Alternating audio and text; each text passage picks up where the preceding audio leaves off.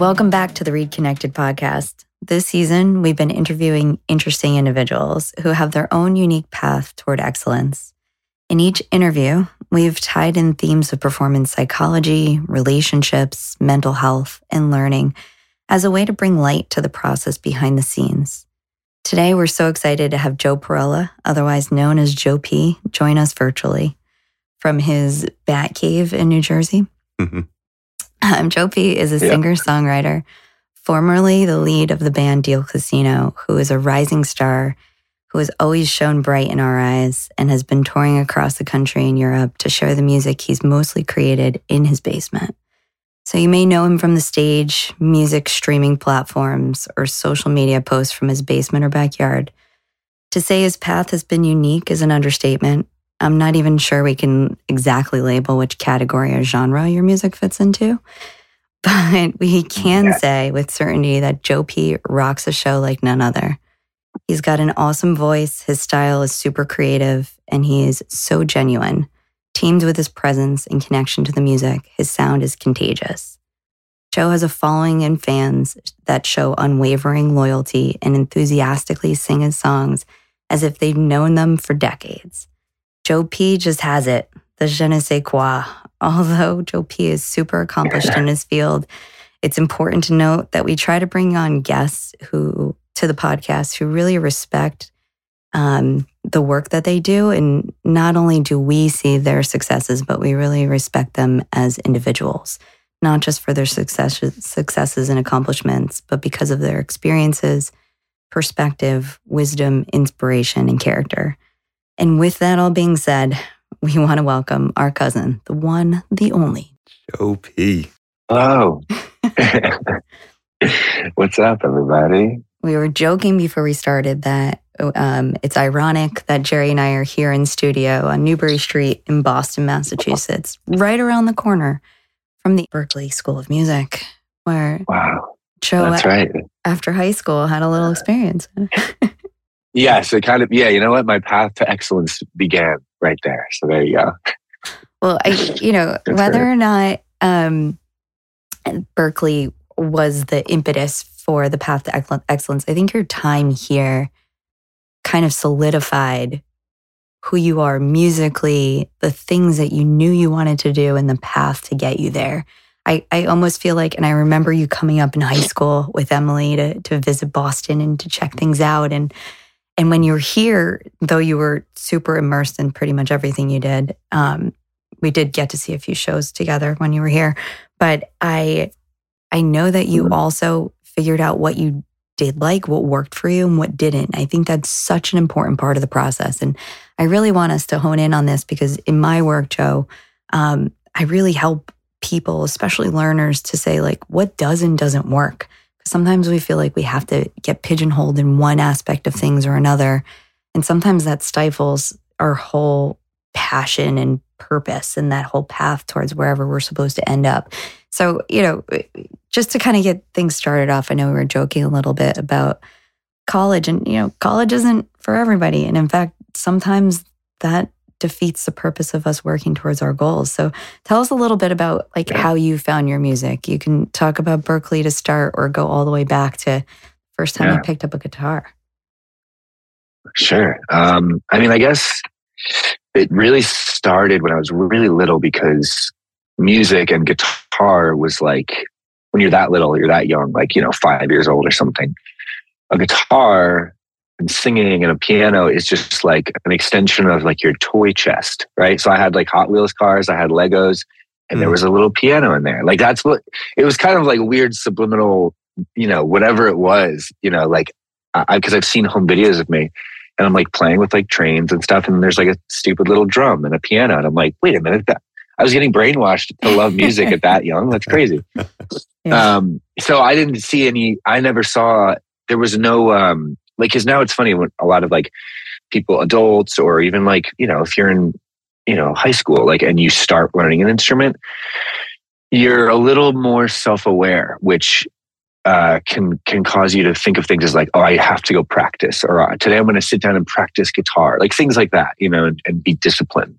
when you're little, like you don't need discipline. You have to be disciplined when you're little. You have no idea how to discipline yourself. So if you're doing something like playing an instrument, you're just fully free, I think, to like actually just go into it as purely as you can. Like any kid, like how we always say kids are kind of the most, they have the most pure outlook on the world. Yeah. That applies to when you start playing music. So eventually it just kind of, I got lucky and like that, it was blurry and just went right into like that a little more, 8th grade, freshman year, high school, where you start to become a little more self-aware. But I still didn't think of it as like, oh, I'm going to practice today. It was just like, oh, I'm going to keep doing this toy. It's still a toy to me. It's still this stupid, fun, playful thing.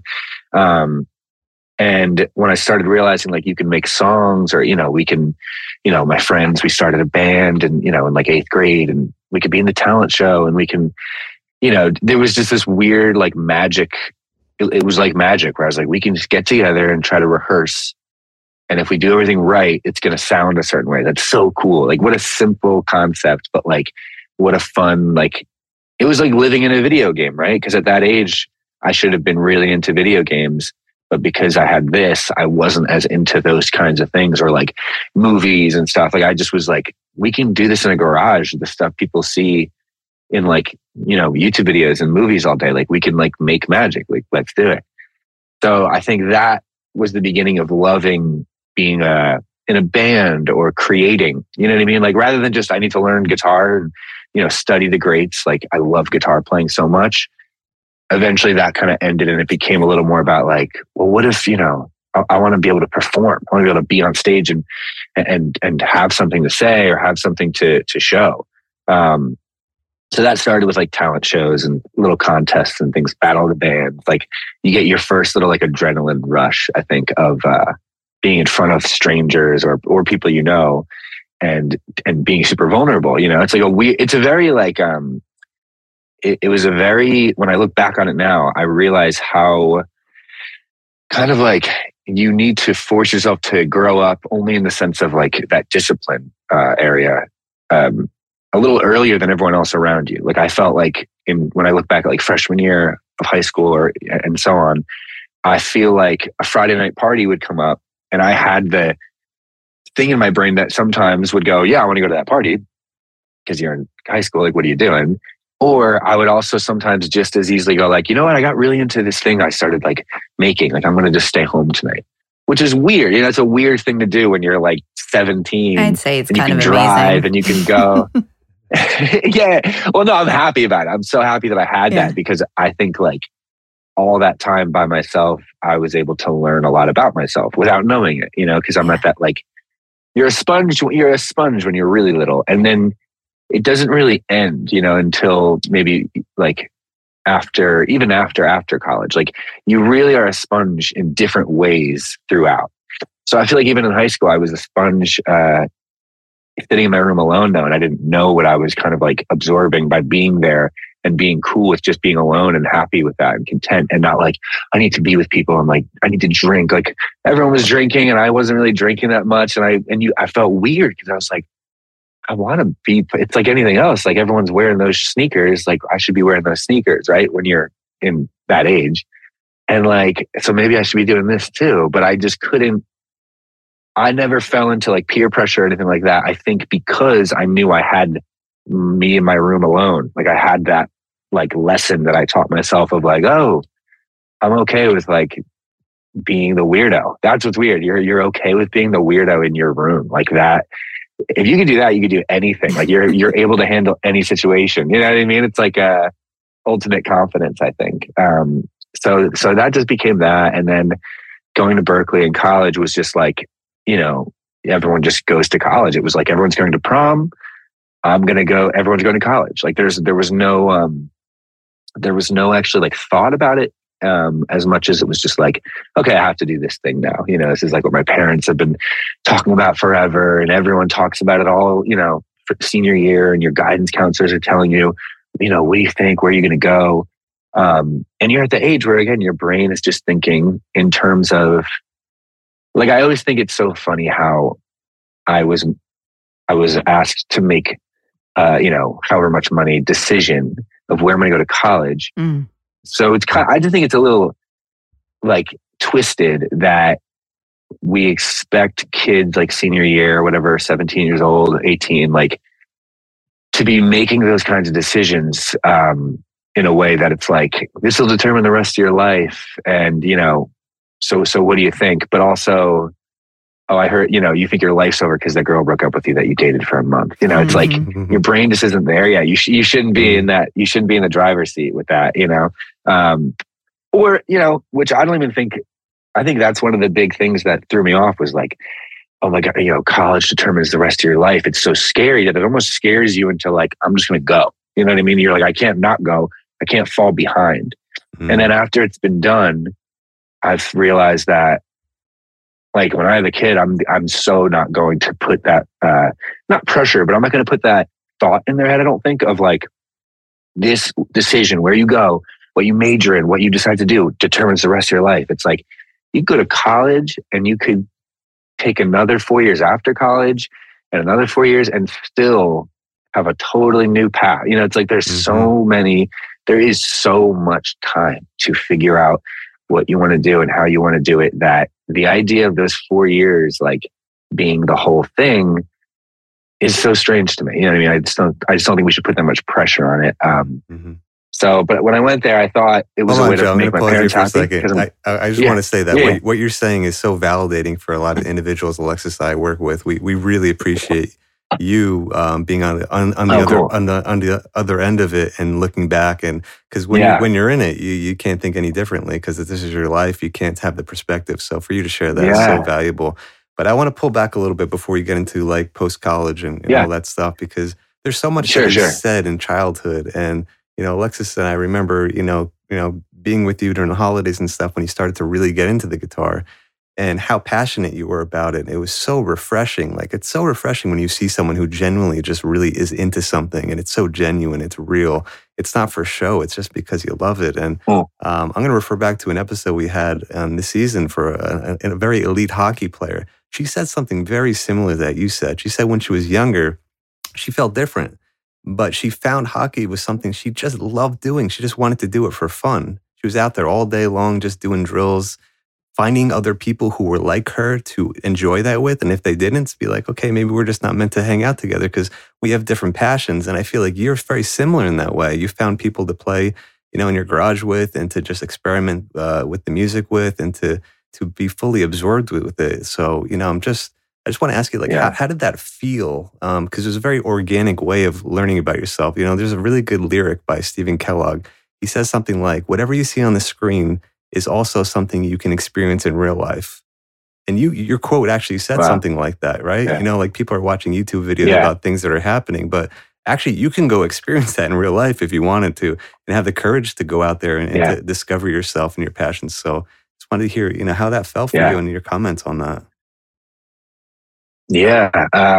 I think like, again, you're at an age where you're so not self-aware yet. You're not aware that you're disciplined enough to schedule a band practice. Like, I didn't know I was doing that. I just thought, we're doing a band practice. Like, let's all get together, and then if someone was, late or was like not into it, I would have to be like, come on, like we got to get into it. I was like a manager at like a restaurant almost, you know what I mean? Like in this weird miniature way.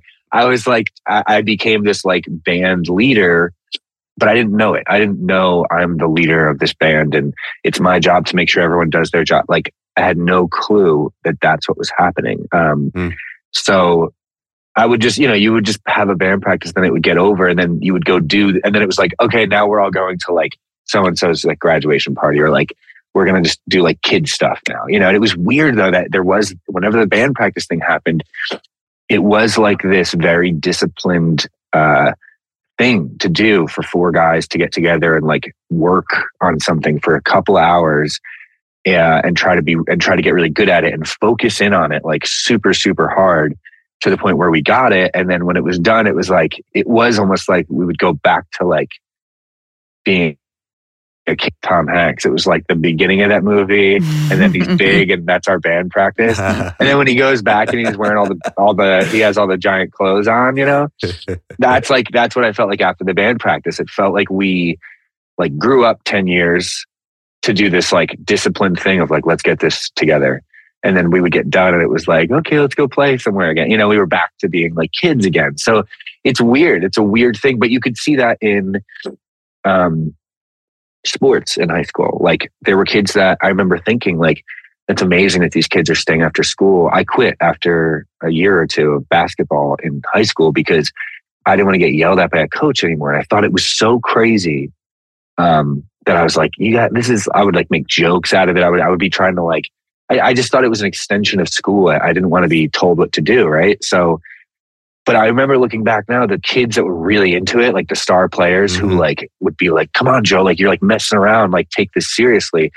That was me in the band. Like that was my serious thing. I couldn't understand. Like I wish I could go back in time now and almost like appreciate those kids who were so into being an athlete because they were doing the same thing. Like the crazy stuff kids would do that it was like, that takes so much discipline and so much like work and effort. And you kind of have to turn off your kid brain. You have to turn off that, like, let's just have fun brain for a little bit to do something. That's interesting. And it's the same thing with really good students in school. I think when you see the kids who were great students, I look back now and it's like, they were just really, really disciplined. I wouldn't even like, I used to think, oh, they're just so much smarter than me. So that's why I can't do well in school. But now I look back, I'm like, oh, I could do so well in school now if I knew what I knew now. Yeah. I just didn't want to try. I just didn't want to try or be disciplined enough to listen or just sit there and do the work. But I look back, I'm like, it was so easy. All you had to do was like pay attention a little bit, do some work, and like the answers are right there for you, And the kids that were good at that, I don't know if they were necessarily that much smarter than me now that I think about it. It was more so that I think they were just like ahead of their maturity of like, I need to sit here and like work on this, right? So I think there were versions of it everywhere, and the band was like, I couldn't find it anywhere else. I couldn't find it in sports because I was the guy who was like the weakest player and like the weakest mindset of like, I don't want to get yelled at by this like grown adult in between, games and stuff. And then school was the same thing where I was like, well, that's the smart kid. I'm not the smart kid. And again, I also didn't feel a sense of like being an individual, I think, in school, because I felt like, I remember thinking like, wait a minute. So best case scenario, I can get straight A's, but that's still the thing that's set for me. Like the best I can do is still a bar that's set, that it's like, even if I hit that, it's someone else's like threshold of like, this is what's good. And I remember thinking like, I'm not that inspired by that. I didn't know at the time, but I think that was a thing eating at me slowly, was like, I couldn't have a drive. I didn't have a drive to do it because it was just like it was like seeing the finish line as opposed to like, just run as fast as you can until you get to the end. You know what I mean? And I didn't feel anything from that. Where the band, it was like the needle only got pushed if I made it go. And then it was like chopping with a machete. Like you couldn't, as soon as you went a little bit, there's another wall and it's like, now what are we going to do? I don't know, and school felt more like a really long road that you can see the finish line way over there. And it's just a matter of like, are you going to stop running? Are you going to keep going? But you're with a bunch of people. And I didn't like that sense of, best case scenario, I'm just like everyone else. That's what I remember thinking. And I was like, I wanted my parents to be happy. So I wanted to do well in school. But that was the other thing. It was just for that. It was just for other people. It was always like, do well in school because that's what you're supposed to do. And like, if I only had a reason, like now, if I could go back, I would find a reason in a second to want to learn and want to do well. But they don't teach you that in school. They don't teach you how to view school. Like, I think it would be so beneficial if they sat everyone down or found a way to just let everyone know. So funny, Joey. That's. I think that's what your cousin Alexis does. So strange. Oh yeah, there you go. Yeah, that's what I mean. I wish I had you. That would have been. I know. I say that all the time. I'm like, I wish I had an Alexis when I was younger. But you bring up so many important points, and developmentally, Jerry brought up what the hockey player on our podcast had mentioned to Mia about when she became so inspired by sport, right? And you're using the word weird. I think you're probably saying that because it was against the grain of what was quote unquote normal back then, where you grew up in New Jersey. And, I get that. We get that. when you do something different, it always does feel a little weird and uncomfortable because it might be unfamiliar territory and things that we're not used to. I mean, as a kid, I think the beauty of, I'm going to speak for myself, but also for you a little bit here and chime in if I'm wrong. I think the beauty of the way we were raised is that we had some freedom to explore and dive deep when we felt the passion to do that. And this quote unquote thing you're calling weird, I think that was more of like you had this inspiration to be able to dive deep. And the thing that you were talking about in terms of learning and studying, you were doing that, just not the way school was telling you to. Right? Exactly. You were becoming a master student at music. 100%. That's true. Yeah. No, so that's the thing. It's so funny because I would play guitar for 8 hours on like weekend days and stuff. I would play for all day. I would not stop. And they, weekdays I'd come home and they'd have to call me for dinner because it was so loud. They would be like knocking on my door, So like I was always practicing. And I think like at a certain point, my parents did kind of like get that. I think because I remember they took my guitar away from me in order to like push me to like, you'll get it back when you like start taking school more seriously. Like that was, they thought that was going to work. And I thought it was too. That's what was weird. I remember they did that and I thought like, oh yeah, this is genius. This is going to be the thing that makes me do better in school. You thought that back in high school? And I didn't. And I did, yeah. And I didn't do better at all. I did the same thing. And I think it was like one of those funny moments where we were almost, me and my parents were all kind of sitting there like, what the hell? I thought that was going to be the thing that worked. And I was like, honestly, me too. Like, I can't believe this. And, but I think that was also a good realization of like, it was like this proof that like, you cannot force those kinds of things. You cannot force someone to work harder at something or whatever, because like, then I would, when they because I remember they gave me the guitar back. They're like, all right, yeah, whatever, I guess go back, what's back to status quo. And like, I think, and I went right back to playing guitar for 8 hours a day. And they were probably like, well, here's a little parenting tip. He does have discipline. Yeah. Just not for schoolwork. No. But I have to say, and this is for our listeners who might be caregivers who we're going to have them listen to this episode and hear a different perspective, because oftentimes I think parents get into that trap that you're saying, like, everybody has to do well in school and then go to college and then be successful in a career. And I think that, when you zoom out and you look at people who are really successful, and we've been fortunate enough to have a lot of people on the show this season to talk about their experiences. Oftentimes it wasn't just a straightforward path, and there were a lot of ups and downs and zigs and zags. But from a parenting perspective, if you see and notice, your kid isn't doing well in school, the thing not to do is take away the thing they love the most. It sounds like it's a good punishment, but really that like, it's almost like taking off your arm and telling you to swim, right? It's like without that arm, you'll figure it out if you really want to do well, if you want that back.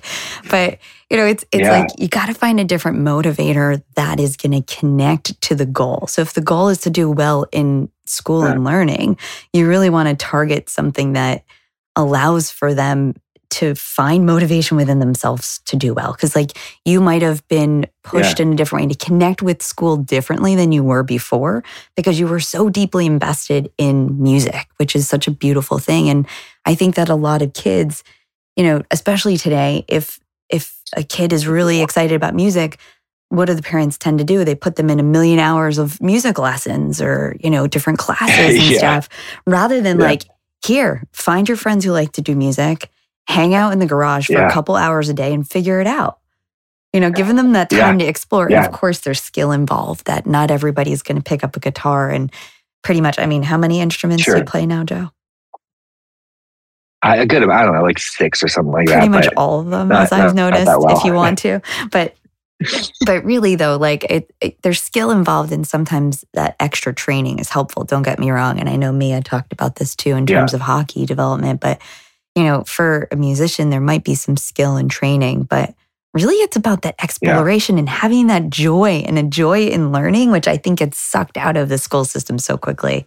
Well, I think too, Joe, is that... Yeah, it does. I think that there's an added element that, we know you pretty well. You're a creative dude who like thinks outside of the box, and not everyone's like you too, right? So some kids may prefer kind of a more structured learning environment for what they're doing. Yeah. And I think that the message here in some ways is like figure out who the kid is. And what a beautiful thing that over time, like your family. Yeah. We've been blessed to have people in our family and extended family that really want the best for us and believe in us. Yeah. And want us to to be great at what we're doing. And so it's cool that this added element that you discover who you are. You are that creative dude who can do stuff like this and be great at it and to enjoy it. Yeah. It's it's like it's just an awkward age when you're in high school or 8th grade or whatever to be doing all this stuff, because like if you are the kind of person who's being drawn to something, it's weird because it's a weird age for everyone because your brain is just not developed enough to be able to deal with the emotions that come with it, right? Necessarily. And almost the thing itself is the only hope as far as, like your brain has all this stuff in it that it wants to, feel and get out. And because you're not developed enough, you can't. So this music thing or sports or whatever is a nice outlet. It's like this outlet to let all that, like, we're not ready for that yet energy kind of go somewhere. And then you have your parents or something where they're seeing you in 8th grade or freshman year, and you're starting to get into this very specific thing, and they're probably excited, but also like, what do we do? We don't know how to deal with it, and it's also, I think, worth saying how that in 8th grade, it was one of the first times like that was one of the first generational kind of like shifts, I think, where like you're having kids, like my parents were not that different from their parents as far as like how they grew up, right? But how I grew up and like the world I grew up in is so different than the world my parents grew up in, right? And I think it's the first time in history it was ever that different. You had the internet, like, and social media starting to come out, and so there's all these things where like the idea of like the 50s versus the 60s with like the parents not understanding like rock and roll was like nothing compared to like what we are now dealing with. And it's just, I think every generation that goes by, it's getting more and more, there's more, deeper things to go into that. It's like, well, we didn't have that when we were kids. So how do we deal with that with our kids? But I think, like that had some kind of like contribution or effect on how I think like someone like my parents had to navigate that, because they were like, well, the whole point of like us being in the 80s and 90s was like have kids and like make sure they go to college. Like, like that's what we're all trying to put, like get your kids to college so that they can get a degree and get a job. And like when that era came along where, you start having the internet and things, and kids are expressing themselves more, I think, because, parents are getting a little more open to things slowly.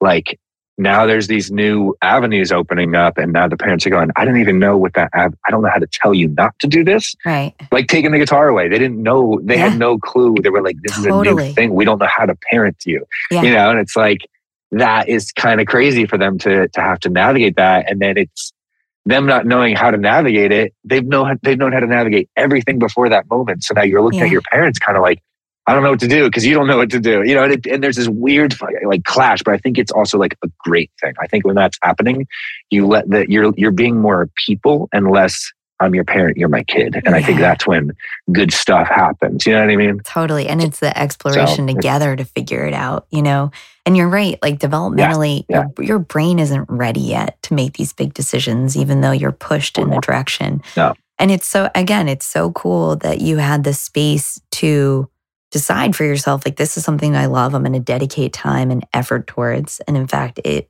opened up a lot of different avenues and some great friendships along the way. And we'll talk about that in a minute. But then on the other end, you had the support to be able to, try something new, move to a new city, try to get technically trained. And again, going back to my original point of like what works and what doesn't. And I think that's something that we need to give time and space to for ourselves as adults, but especially for children to explore and figure out, so you really can get on a path where you feel good about the decisions you make and you feel like you're on a path that feels right, that you can do forever instead of just something that becomes a job. Yeah.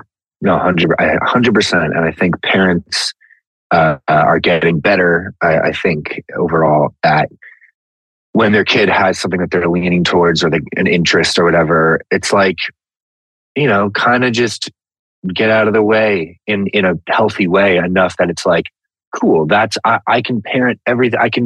I can do everything else around this. I can still guide my kid or whatever. But it's almost like that's because it was almost like when we'd have band practice, it was just kind of like they almost disappeared. Like my parents to me were now just like the people that own this house that I was like doing this like thing in.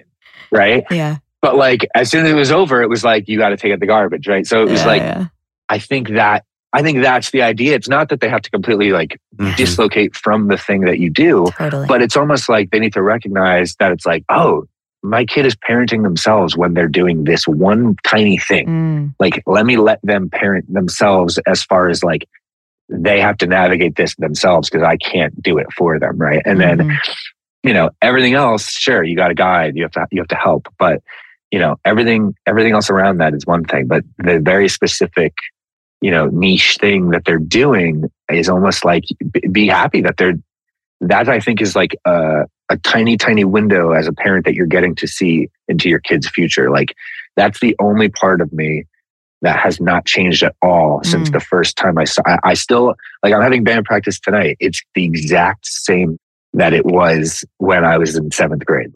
But I love how you said it's a window into your future. But I know Alexis wants to get into some next stages of your life. This has been an incredible conversation. And to wrap up what you were saying too, I think that structure and flexibility is key, not just as a parent with your children, but in our lives in general, right? You need to have some foundational structure and then allow for flexibility to be there and to have that happen. And I think that's, as you were describing, your band practices in high school, it's the same idea. It's like you got to have that freedom where you can build independence and confidence in yourself doing something you love and to do it well. Yeah. But there still's got to be some structure to build that discipline. It doesn't come from nowhere. And as we said in our last episode about expanding the idea of happiness, there's research on that's where self-esteem comes from. Totally. When you are focused on what you're doing and you enjoy what you're doing, like I'm sure that time of your life, you had your self-esteem probably really increased. I don't want to speak for you, but it probably did. And you also had the play and being a kid too, to balance that out. So you're not just you're not just doing one thing all the time. So that's really nice to hear. I'm sure your self-esteem skyrocketed at that point. Am I wrong about that? Yeah, it was like, that was my superpower because I wasn't the smart kid. I was a little bit of like the funny kid, a little bit like in school. Like I found a way to like, because I wasn't good at anything. Like I wasn't like the star athlete or the like perfect this, that. It was like, okay, I'll use humor to kind of like make my way into the room. And that helped. And then the music just kind of like was this other thing that came with it. And it was an identity. It was when that's the thing. When you're a kid, like you're so sensitive to those things that if like you play a talent show and everyone comes up to you, and scream, it's like, that's so like, I'll never forget the first time a crowd like cheered or clapped for something I did. And it's like, it's just like a visceral, it goes into you and you're just like, whoa. And it's not in a way that you're like, oh, I love applause and like your ego. Right. You're not old enough to have an ego. Right. So it's more like, it's this idea of like, it's the first time you do something that you fully do for yourself. And then all of a sudden all these people go, yeah, we love that. And then you go, really? And then you love it more because it's just, you're sharing it. It's just confirming that. Yeah. It's confirming how much you love it. You know what I mean? It's like, it's like when someone claps for you for doing something that you love doing for yourself that you would do if everyone in the world disappeared and you were left like I Am Legend, like Will Smith style. Like if you were totally alone on the planet, what would you do? I would still play music, right? Yeah.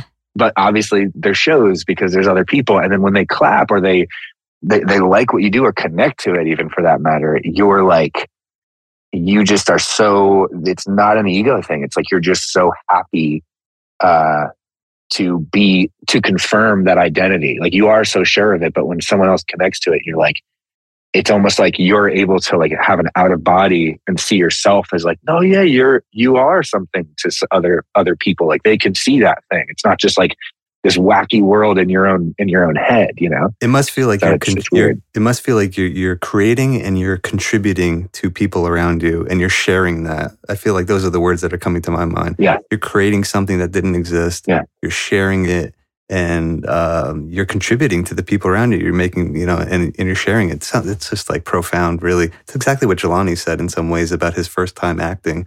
And he was a late bloomer with acting and kind of took a unique path too. So yeah. It's amazing how these themes really kind of cross paths.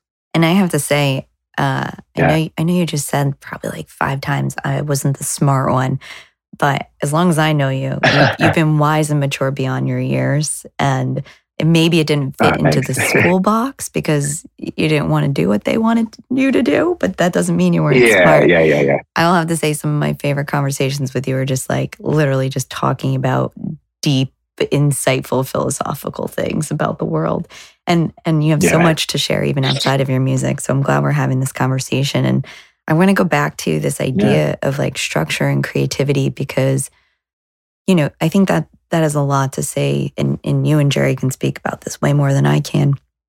There's a lot to say about structure and flexibility in songwriting, and I'm curious about some of your process in doing that because, you know, being a creative person who's really, you know, for those of you listeners who haven't listened to Joe's music, you got to listen to it because it's such a unique sound. And I don't know how you would even describe the genre yourself, but it's very creative and unique and different.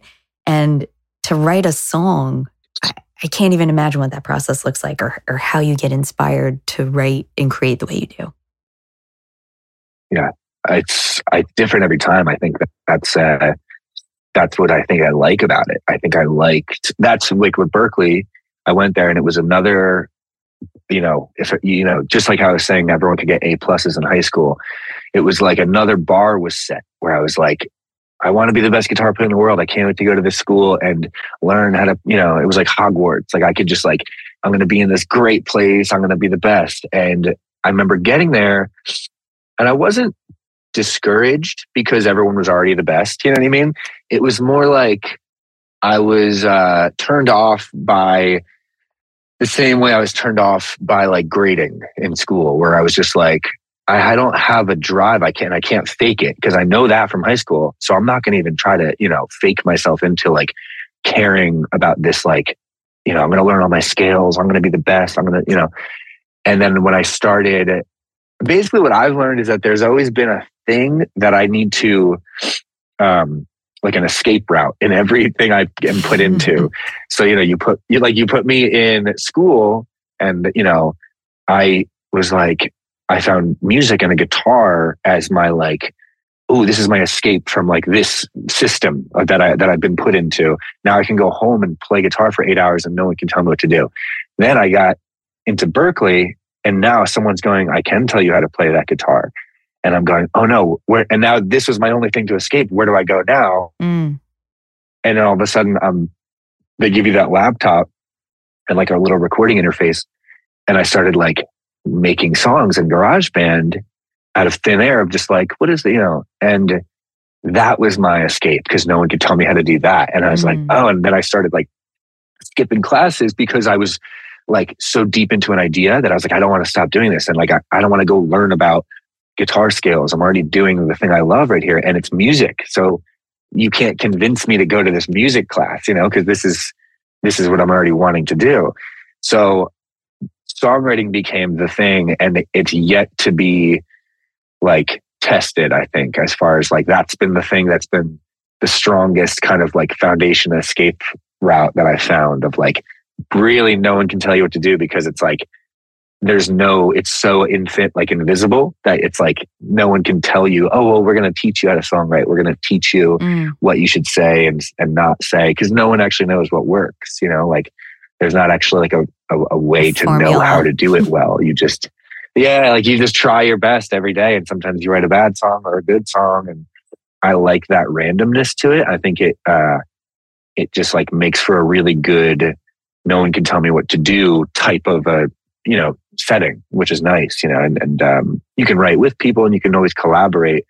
But even when I've done that, there's been times where it starts to dip into that world that I don't really like. I don't like being so aware that we're all in a room trying to like outsmart each other with lyrics and like it just becomes a little, that like the Nashville country pop song thing. Like it becomes very like we're overthinking it. I'm like, no, this is you're ruining the one thing that I'm like, this is my safety like space here, and now it's like it's getting messed with. So, but when I'm here, like just doing it, it's, I don't know what's going to happen from second to second, which is like so fun. What's cool about songwriting? When I talk to my students and supervise them to become therapists, and even when I talk to my patients and clients, one thing that rings true to me is everybody is, there's never going to be another you, ever, in terms of when you were born, your family, the people around you, your thoughts, your feelings, there's so many factors that make an individual who they are. It's impossible to replicate it ever, because time passes and you're growing up in a new context. And so as much as AI is starting to create songs and, there's a lot of controversy around that, I think one thing AI can never do is to replicate someone's experience in life. And you're describing your songs come from you. And that's the beauty of songwriting. It comes from you. And sometimes I've wondered about this. I'm like, how are there so many songs out there? And sometimes there's similarities and stuff like that, but there's no one song that's exactly the same as another song. Even with movies, I'm like, how did they keep creating something that's a little bit different? It's amazing to me how people can do that. I think that's probably one of the reasons, because everybody is unique in such subtle, different ways. Yeah, and you don't know it, I think, because if you ask the people who make the songs or make the movies, they always, in some sense, kind of lean towards, I just really wanted to make I love Wes Anderson, and I just wanted, that's my hero, and I really wanted to I've always just been trying to be as good as him. And then what they make is nothing like that, because that's why I always tell people when they start singing to just start doing covers and try to sound like the people that you love. Go ahead and sit down and do a cover and try to sing it like them. And because you are what you just said, super individual and nothing can be, copied, you end up, it's a nice way to kind of fake yourself out into leaning into just being yourself, right? So you're trying to sound like Tom York, but in doing that, you're just letting yourself actually go for something. And then now you get to hear your own voice and you're like, oh, that's what I sound like, and you trick yourself. Mm-hmm. But anytime I make a song, I'm always I think that's the thing with musicians, especially, and songwriters, in a group of people, when you talk about songs, the first things we always love to do are go oh man, I love the drums and that just sound like, David Bowie. I love that. I was trying to go for a Talking Heads thing, or I was the guitar line, that super Radiohead stuff. Cause we're just we can't, unless you're Kanye West, you really can't think you're that authentic. It's very, very difficult for most artists to think they're that authentic. Right. So you're constantly just coming up with excuses as to and kind of knocking yourself down a little bit, only in the sense of you're so afraid to not be authentic that you're just oh yeah, I was just going for, you can't imagine just going, yes, I made this song. It's completely from my genius brain. No one's ever done anything like this. It's very hard to do that. You know what I mean? Even though when you're making music, you are thinking that you are in a headspace of this is the most genius thing ever. Yeah. Everyone's going to explode when they hear this, right? Because you have to get to that ego and that level of confidence to be able to create, I think. To send it. Yes. And then as soon as it's done and there's other people in the room, and now you start going, yeah, I don't know. And then people are going, holy shit, this is amazing. Or this, I've never heard anything like this or anything. And it's funny because that's the goal. That was your goal, was to make people say that. And then once people do, you're kind of oh no, I don't know. You kind of just have this weird thing where you're Dr. Jekyll and Mr. Hyde or whatever, where it's there's two sides of you where I work so hard to be able to go play shows and I want 1 billion people to show up. And then when people do show up to those shows, on this headline tour I did for the first time, I felt this strange sense of embarrassment of what people are paying to see me, not as much as that's the goal, I get there and I'm on stage and then I'm looking at these people and I'm like, there's a sense of embarrassment because you're like, it is what I wanted, but now that it's in front of me, it's staring me right in the face. Yeah. It's almost like, oh, the chase sometimes is like what motivates artists. Like it's just that part of it. You know what I mean? And that's why I think you see so many like famous stories of like movie stars and actors and artists like hating interviews. It's because it's like, that's the part of it that they're like, I don't care about this. The whole point of this was just to do it. I don't actually care about the shit that comes with it after and like being so aware of it, you know, and then when there's people in front of you going, we like your songs, play them. You think you have, I mean, I'm sensing humility, just knowing you too. I feel like humility is somewhere in this. Yeah. Humility, but humility in a lot of ways, I think it also is a defense. I think sometimes humility can be like a defense mechanism for like not wanting, because again, I always, whenever I get in a little situation in my head, I just think about if I was the last man on earth and I go, okay, I made a song and I really loved it. That feeling would always stay like exactly how it was when it was initially created. Maybe it would waver, but it would never go up and down based on another person's input or another person's existence on the planet. What are they going to think? And if I didn't have to think about any of that, I would probably just always have that. It's like when they say like if you throw a ball in space, it would just go forever because there's nothing to resist it.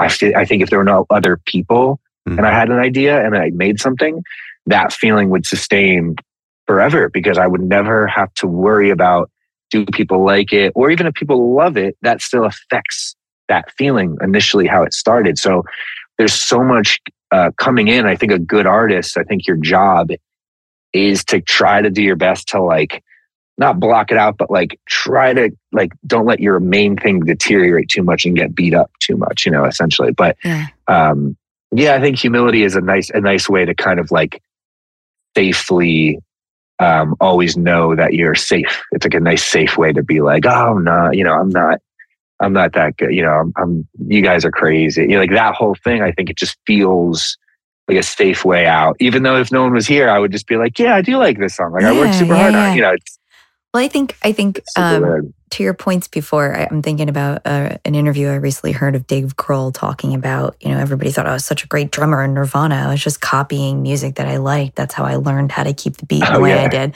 Right. And I think that's the cool part of hearing stories of how people start to make their music. And the thing I appreciate about you and the way you create is that you take from inspiration, but you really kind of just do what feels right instead of like, you might be thinking, oh, I like this lick from Bowie or whatever, whoever you like at the moment or whatever you're inspired by, but it flows through you in a really unique, beautiful, creative way.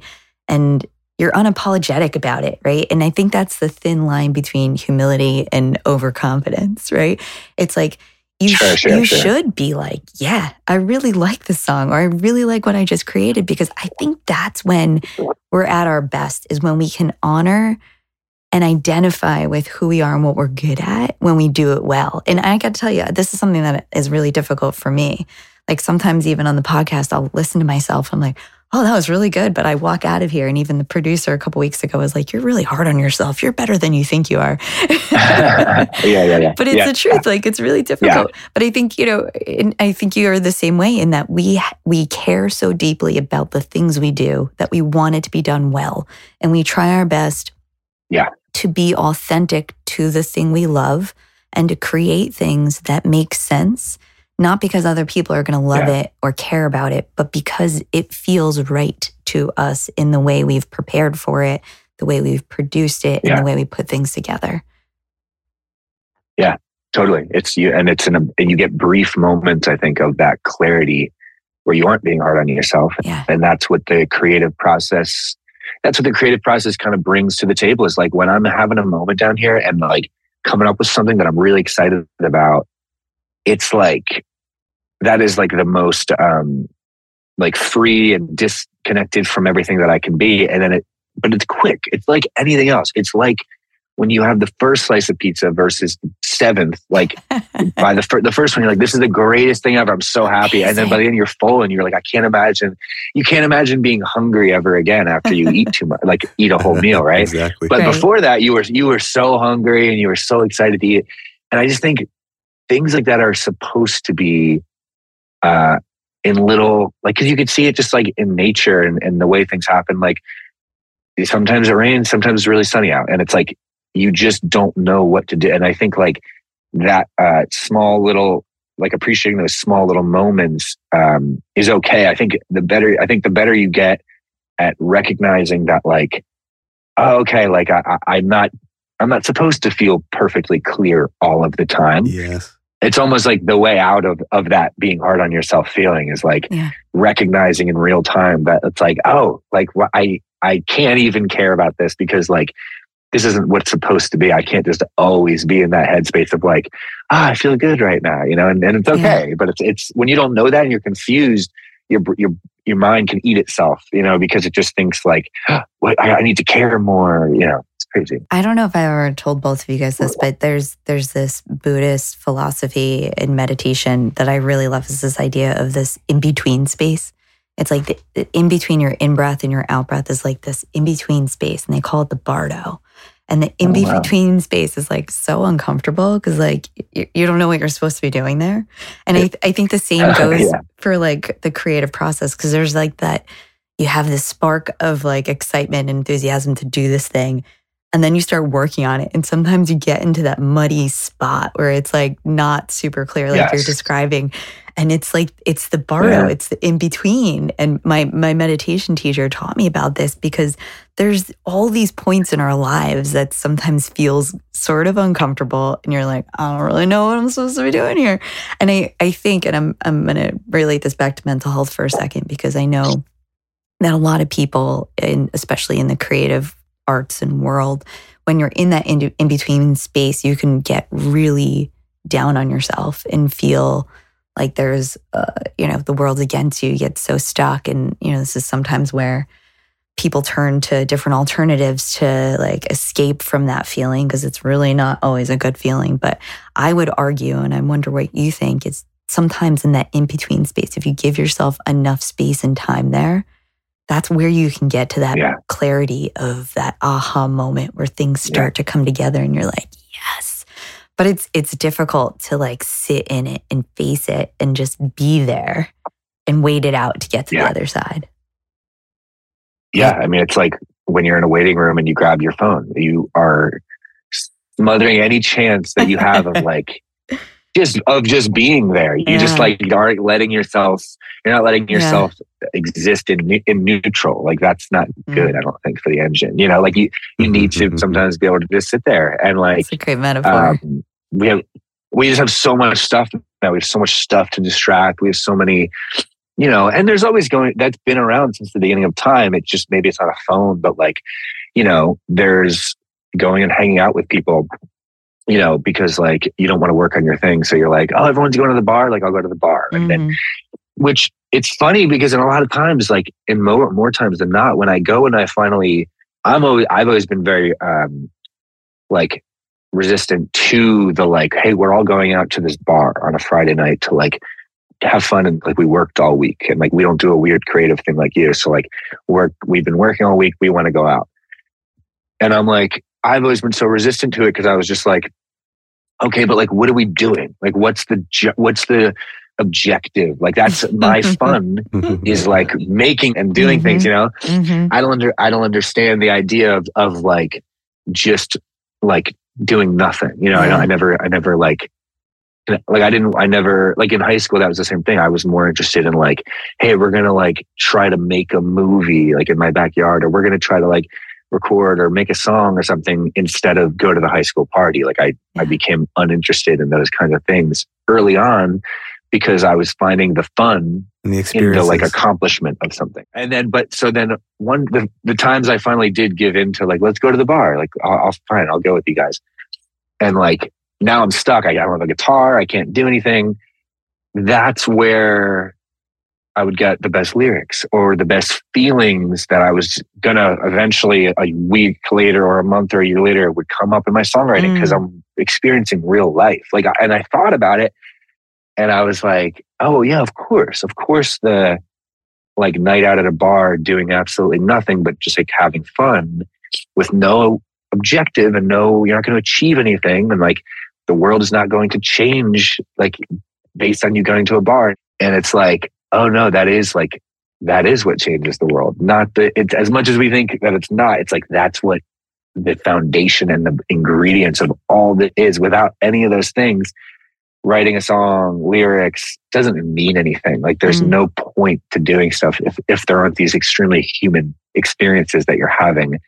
And I'll go to a bar or a club or something and I'd have weird moments of like this clarity of like watching everyone dance to a song that came on. And I was watching people use the music and I was like, oh, this is the whole point. This is the best it gets. Like I think I'm so cool and advanced because I can create this stuff and like think of ideas. I'm so smart and deep. And then I watched the girl did dancing to like Dancing Queen. And I'm like, that's the best thing in the world. That's so much deeper and so much better than anything I will ever do. Like I almost wish I couldn't make music because I would love to be able to experience music like that. Like I think the best songwriters in the world are the people that can't write songs. Like because they're truly like in it. Like they're truly like, you know, just I want to know what people hear when they hear music without thinking of, oh, I want to do that. Like it's such an amazing thing. And I think like when I can, the more stuff you experience that seems like every day, whatever, that's the deepest you can get because that is like, that's what AI cannot write. You know, like you can't write that stuff into a thing. You know what I mean? So I think that's why we have unlimited song ideas and movies. It's like the, you know, like someone who writes music, whatever genre you're in, you know, they may write like the early experiences in their life, inspire them to write about tough experiences they've gone through and challenges, and they write about it. It's cathartic for them. And as they become rich and famous, I don't know if this is true or not. Maybe you can check me on this, but I feel like sometimes they become rich and famous. Their life is so different. They're like, what do I write about now? Having like $1 million houses? And like, I don't think I want to write about that. There's not too much substance there. Yeah. So like, you know, to your point, like I think in life, we're always trying to like recalibrate where we're at, knowing ourselves, and you know yourself really well. And it's a big part of therapy is learning about yourself. And I feel like as we go through life, we're making adjustments. We're trying to recalibrate so we don't kind of get fixed in one aspect of life, but we kind of expand it and to experience what life has to offer for us. And that, you know, that takes reflection and honesty and all the other, you know, values that we can uphold along the way. Totally. Yeah. It's always changing. You're just always, people are always figuring themselves out, you know? I think to your point, we went to a concert last night to see Shovels and Rope and the Wood Brothers. And I was just thinking, I'm like, for me at least, I grew up so differently than these artists did. And they're writing lyrics about their experience. And even though I didn't experience what they experienced, they lived in very different places than we grew up in. I'm like, I can still connect to the music. I can still be a part of this experience and really appreciate it, even though it's so different. And I think that's such a cool part about being a performer and an artist, is that you're able to make and create things that kind of transcend space, time, sometimes age and culture. And it's so cool. It's such an incredible gift that you have. Brings people together like food does. Yeah, no, it's fun. Yeah, exactly. Yeah, there's no thinking involved. You know what I mean? It's most things you think about before. It's like think about like politics. Like that's why politics gets so like everyone deep down, not even that deep down, but I think everyone hates politics. They hate the world where we stand a certain way and we want them to speak. It's funny. It's like when people are like, they talk about a politician in a way where they're like, you know, they're not like classy. Like I like how they did that because they handle that in a classy way. Like we're so aware of all these things and there's so much thinking involved before, you know, who you're going to vote for and all. There's all of that. And then like you take a bite, you have a bite of a Big Mac. You just go, this is delicious.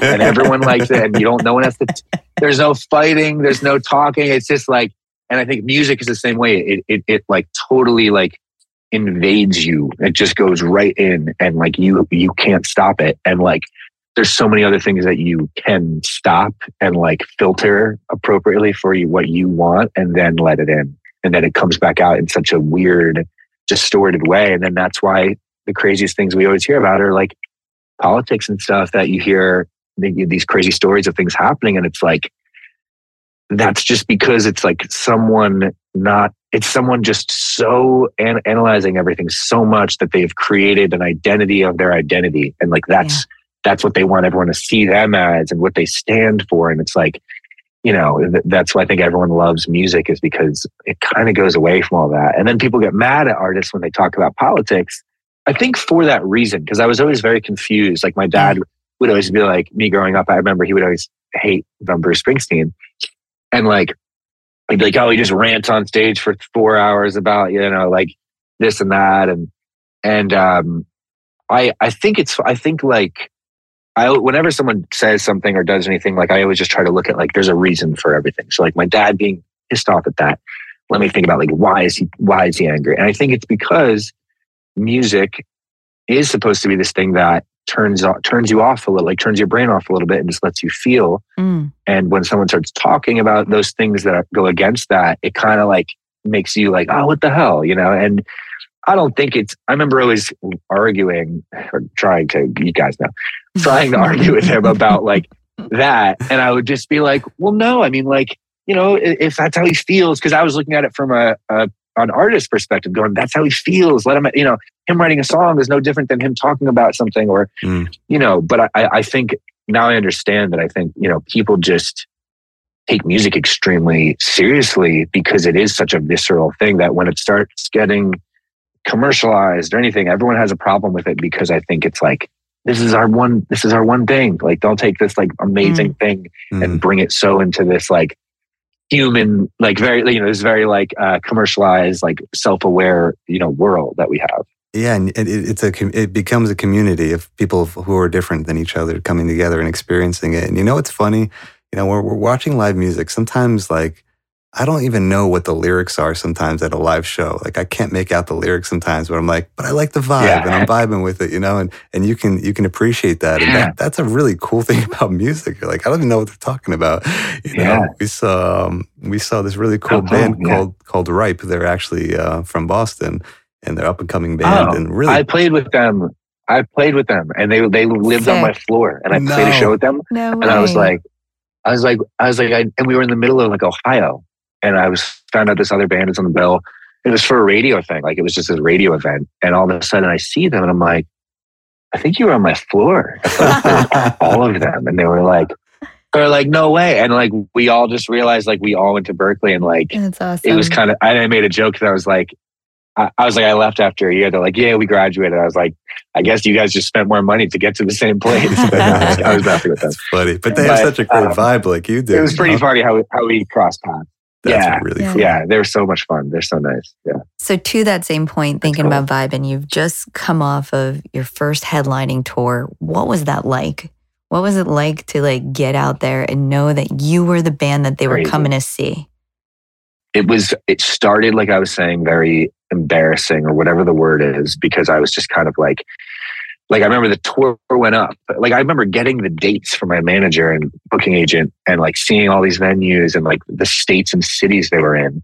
And I was like, what? Like, what do you mean? Like Chicago? Like no one's going to go to that. You guys are trying to like, it feels a lot like throwing a birthday party for yourself and being terrified that no one's going to come. So you invite too many people, and you like, you know what I mean? It's like, that's what it felt like every single day. I was in that headspace. But and then I was like, okay, I'm gonna go. And then I started getting, you know, hearing, hey, we just sold out Washington D.C. but you know, weeks out of the tour, and I was like, really? And then he's like, yeah, and there's only like 10 tickets left in Chicago, and like, so now it's exciting because again, it's like I'm like, really, this is amazing. Like this is what I want. But also that embarrassment of like, well, now I know there's people there that are like, hey, like when you open, they don't expect anything from you. Like you're a bonus if you're good, and you're a zero if you're not good. You're not negative though. You're not taking away from their experience. You're just zero, and that's okay.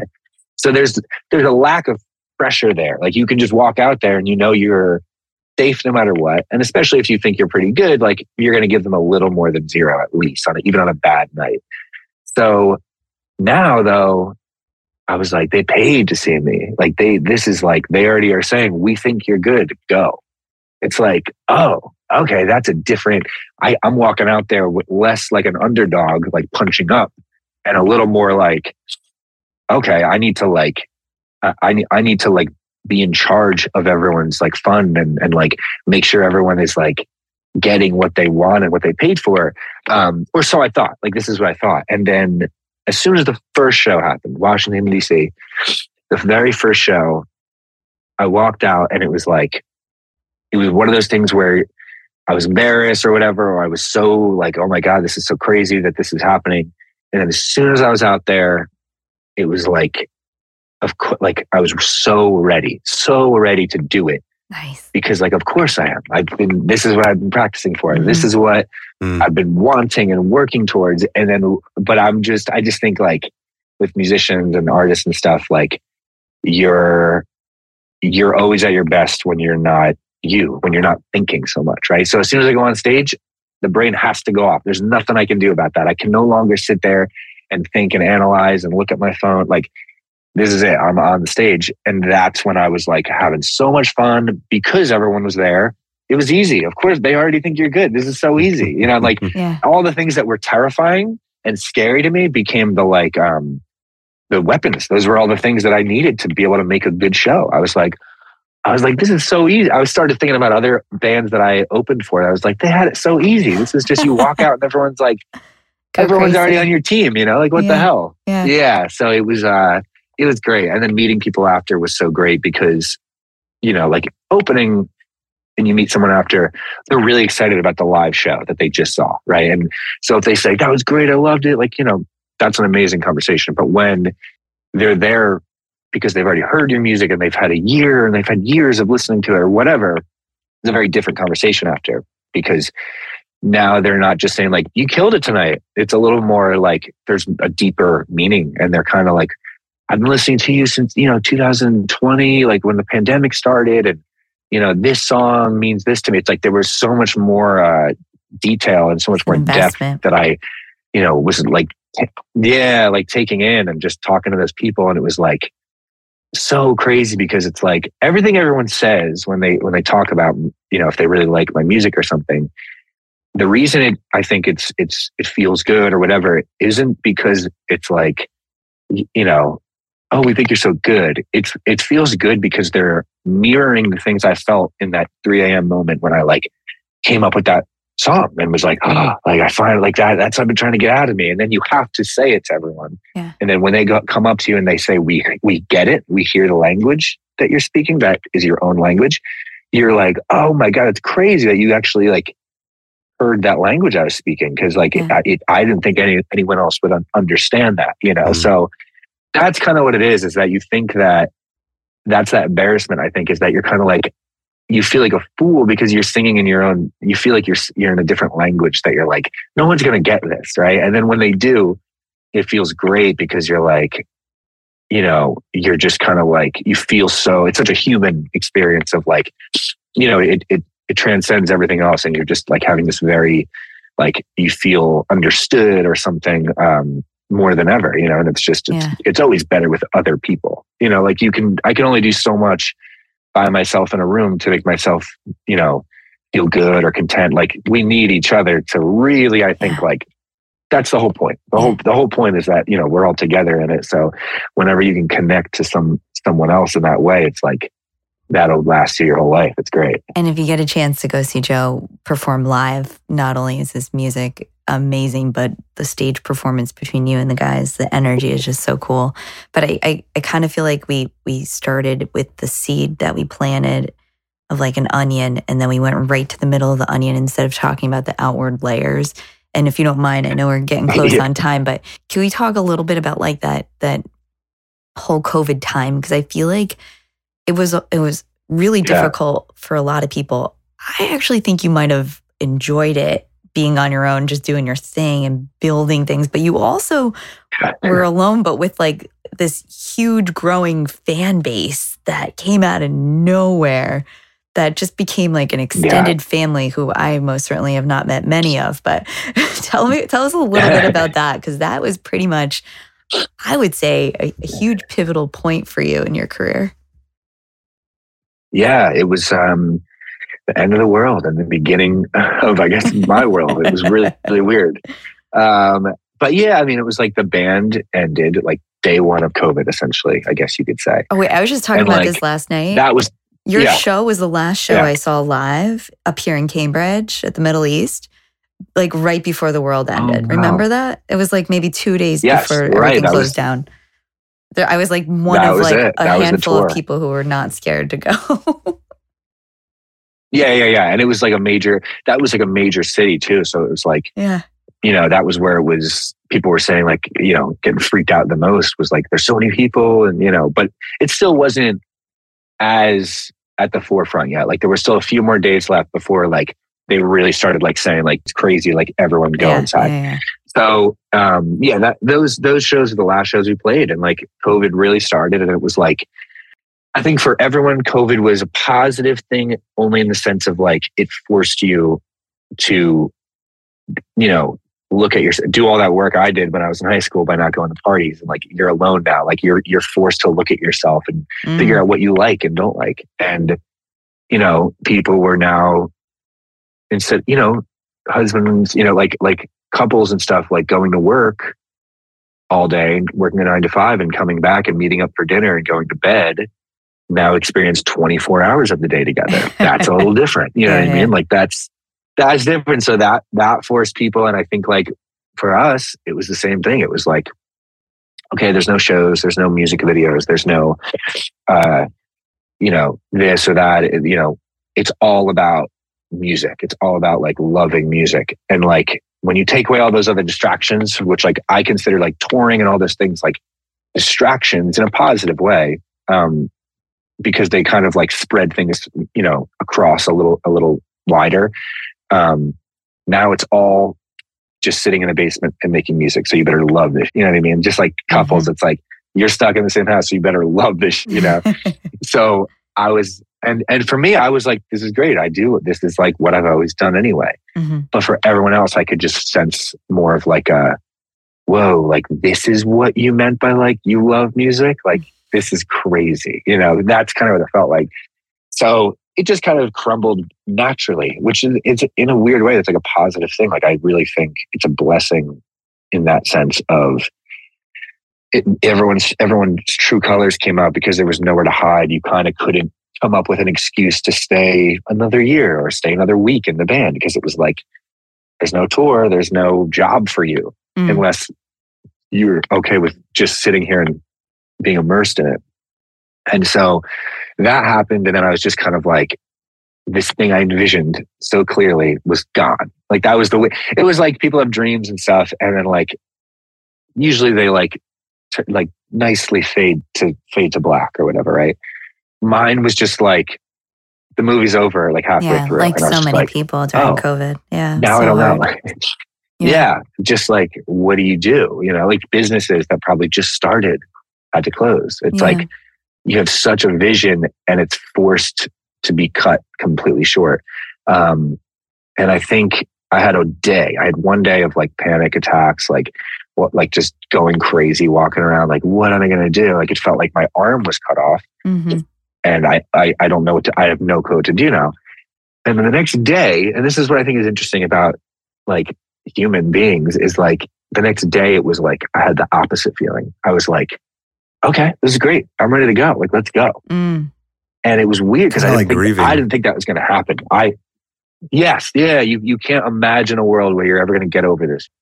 And then the next day it was like, not only am I over it, but I think like I'm happy of how this is happening. I'm happy of how life is kind of like making me do this right now. Like, this is better. I'm going to do something with it. And I didn't expect that.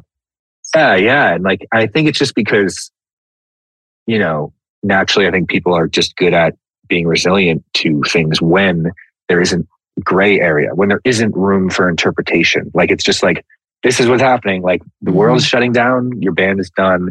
What are you going to do? Like, there was nothing for me to come back with. Right. So that happened, and I just retreated to the basement and just started. I didn't start anything. I just kept doing what I've always done. And like, I literally was like, this is great because everyone always wants to go to the beach or like go to bars and stuff. And now I'm not the freak.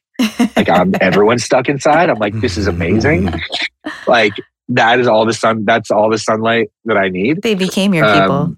But so yes, yeah, they were all like, that's kind of what it felt like. It felt like with the band, and then everyone for that matter was just kind of like, had like it's almost like COVID forced everyone to become Joe Perella. See how I see the world. Like just like, yes, exactly. Everyone was like, this is what you do every day. This is what you've been doing your whole life. I'm like, yeah, I really love like being locked in a room and not allowed to leave. Joe, so that was kind of it. Yeah. Joe, it's such a great story of adapting and evolving. And we're almost at the time. So I want to give a quick shout out to your brother, who I know, Rob, your brother Rob, who also has done his own evolution in what he's doing with his life. Can you just give a quick shout out to, what he's been up to in terms of his evolution in his career and his life? Yeah.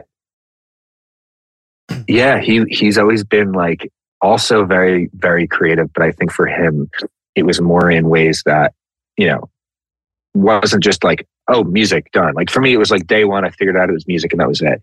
I think for him, he was able to be creative. Like he's so much more creative than I am in the sense of like, he finds a way to be creative about things that don't necessarily offer creativity to be kind of like inflicted on it. Right. So if you made him go make a garden, he would do it in a way that you're like, oh my God, so he's always had that brain and very artistic, and cooking, I think, became the thing that he resonated with the most, I think, because, you can do anything with that. It's endless. You can change it. You can create something and then people get joy out of it. I think that's what's cool is like, I think it was the first thing that he made something and it connected with people and he saw it in real time. And I think that happened to me when I was little with music, where I think for him, he would just be drawing a picture in his room and no one would really clap. You know what I mean? It's not the same thing. So I think cooking, he started getting feedback, and I think that like felt good, and I think he started leaning into it. And he worked in Asbury Park at Pascal and Sabine, which was where we were all living in Asbury Park during that before COVID, and it was like a really high end fancy restaurant. And within a couple of months, he was just moving his way up. They all loved him. He was killing it. And then he moved to Nashville, and now he's working at like the really, really nice Hilton restaurant that's there. And like, it's like really, really intense, fancy food that I don't even understand how he learned these things. It's one of those things where I'm like, how did you do this? I never saw you cooking anything other than like nachos with me at 4 a.m, in like high school. So it's pretty amazing. But yeah, he's like kind of running the show. He's his kitchen essentially at this huge restaurant. Yeah, it's so cool. So yeah, he's killing it, and he's in Nashville. He's in like a cool town, like really, really doing it. And it's like but it was such a more sneaky kind of like rise to that, or path to that, where mine has always just been like, again, I haven't changed doing what I do since I was 5 years old. Where with him, I think it was a little more like he was in like a general category, I think, in his own mind. Yeah, creative. But I think he just had to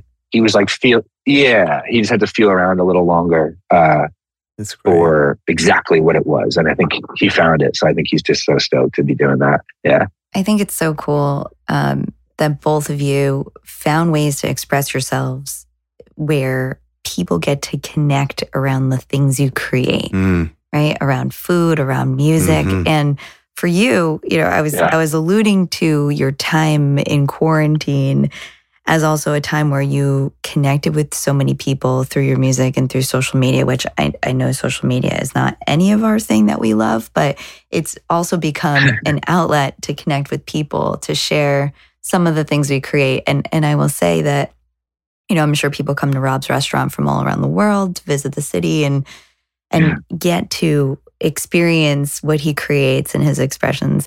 just the way, the people that follow you on Instagram and TikTok and all these great pieces of yourself that you share with the world, that people are like, yeah, I really love that. I love the authenticity. I like the creativity.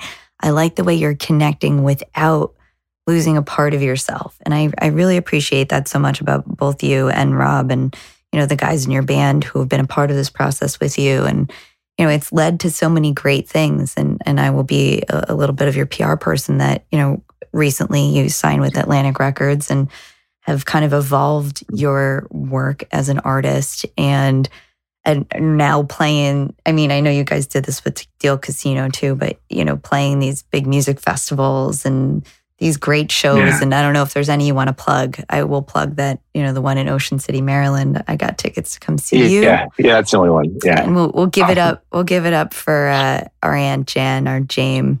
My boy. She's like the matriarch of our family at this stage. But I will joke and say that you're opening for the Lumineers. You happen to be playing on the same day that they're headlining that day of the festival, which is pretty cool. That's her favorite band, besides you, of course. Yeah. But I think it's just so beautiful how you've been able to hone your craft, stay dedicated to what you love, figure out the right people to be involved in this journey while still staying true to yourself and just being like, this is what I'm going to do. This is how I'm going to do it. And I know that the people in your life, Emily included, and our family, and everybody outside of our family who just loves and supports you, I hope you feel the love and the energy that we all give to you as you are on this journey. And we're so proud of your dedication and your persistence. And, we know it's no easy task to stay up till 5 a.m. and do what you love, because it sustains you, right? It's not like I have to do this. It's because you feel that it's a part of you that needs to be happening. And it's a beautiful thing. And we are so proud of you and so glad to have this conversation with you. I feel like we could talk forever, and we likely will. And we're just glad to have you here on the show. Great. Any Of course, this is really good. Any parting words? We work with a lot of young people and young adults who are just really trying to find their path. And I think you've given so many nuggets of inspiration throughout our time together. But any final thoughts for somebody who, might be feeling some resistance to what they think they should be doing and are trying to figure out what they should do next? The only thing now, I said this at all the headlining shows I did. I would talk about how, and I didn't realize it until I told the story. Like the story kept evolving because as I told it, I was learning about kind of like what happened. But I kept doing these things that were mistakes, I thought, right? So I went to Berkeley and then I left because I go, oh, this wasn't for me. And then I thought I need to go to William Patterson because it's a university to like get the college experience. Like I thought that's what I was missing. And then I get there and I was like, oh my God, I made another mistake. Like all of my roommates are like the jocks who made fun of me in high school for playing music. And then I left there and moved to Belmar and like, now I'm going to pursue music. I dropped out of college. Okay, here we go. And then I got like fired from my bar, like waiting on tables job. Like, and it was just mistake after mistake.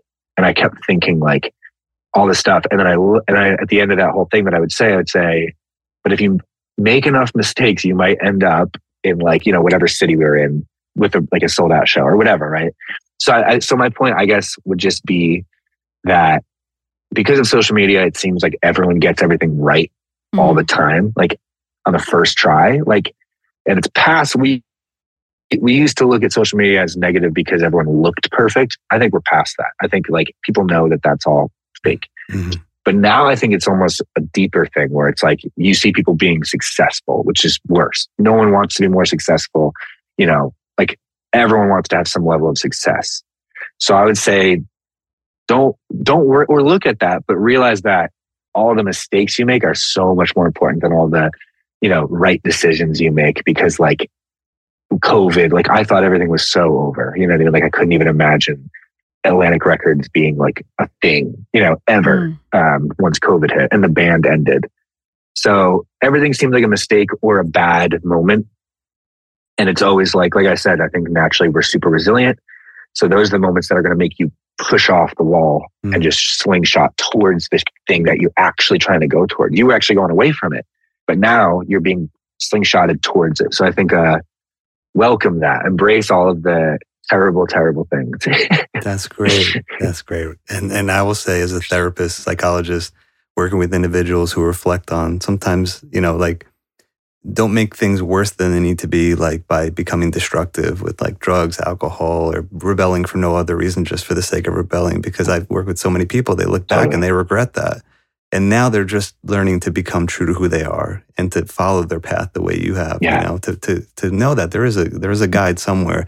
If you can utilize your support system to get through the hard times and have clarity that will guide you to your authentic self, because your authentic self is not always that, destructive version of yourself. That's just a way of coping. But if you can find healthier ways of coping by using your support system, having moments of clarity and looking into yourself, it's a huge thing. So just a plug for people out there, for therapy, if it's useful to you, it depends on the person. Yeah. And find your people, find your friends, you don't need a million friends. You don't need, you don't need to be in a relationship with the perfect person. Like, you just need to let that happen and find the people that, I think make you feel like yourself the most. I think that's the thing. I always hear people trying to get in relationships, and obviously I've been with Emily forever. So I'm like always so interested in people dating and all this stuff. And they're all just talking about, the way they're like on an app looking. I'm like, man, if I saw Emily right now and I just had to base it on one thing, I don't know what I would do, because like there's so much more baked into that it's like, the idea of just thinking like, oh, this person likes hiking on their thing. So like, that's nice. I also like hiking. I hate hiking. Emily loves hiking. We are completely opposite. Like, my best friends are very similar, maybe in one world, but like most of the people I know, I'm opposite from. And like, those are the people I love to be with the most, because one, they open your mind to other things. And two, they still do something that makes me be me the most I can be. And like, that's, I think, so much more valuable than like, well, we're both, you mean like the couple who's like the cool Brooklyn couple and they're both like really cool. And you're like, okay, but then they have no chemistry. And you're like, just because you guys both like shopping and like, watching A24 movies doesn't mean that like you should be friends or even together. It's like, I think we're in that world though now where there's so many categories that people can be in that we think we can actually link up with them based on, we have the same stuff and the same, like a Venn diagram or something. And it's like, no, we're just go meet a bunch of people and be open to the people that are like, not like you at all, because those are probably the ones that you're going to like, because you're not going to just be, there's not going to be two of you. That's a good thing. You know what I mean? It's so important. And I think living your most authentic self and your most authentic life is often what allows for you to find your passion and live it. And if you're lucky enough, to make it into a career that sustains you. Yeah. So grateful for this conversation. We'll keep it going, and we're rooting for you every day. And we love you. And we're can't wait to see you at the next show and the next gathering. Yeah, we love you, Joe. Yeah. Thanks, love man. you too, guys. Thank you for having me on here. This is so cool. Yeah, it's awesome. Thank you for joining us. Thanks for tuning in to the Read Connected podcast. Please remember that this is a podcast intended to educate and share ideas, but it is not a substitute for professional care that may be beneficial to you at different points of your life. If you are in need of support, please contact your primary care physician, local hospital, educational institution, or support staff at your place of employment to seek out referrals for what may be most helpful for you. Ideas shared here have been shaped by many years of training, incredible mentors, research, theory, evidence-based practices, and our work with individuals over the years, but it's not intended to represent opinions of those we work with or who we are affiliated with. The Read Connected podcast is hosted by siblings Alexis Reed and Dr. Gerald Reed. Original music is written and recorded by Gerald Reed. Editing and recording was done by Cybersound Studios. If you want to follow along on this journey with us, the Read Connected podcast will be releasing new episodes every 2 weeks each season. So please subscribe for updates and notifications. Feel free to also follow us on Instagram at Read Connected Podcast. That's Read Connect Ed Podcast, and Twitter at Read Connect Ed. We are grateful for you joining us and look forward to future episodes. In the meanwhile, be curious, be open, and be well.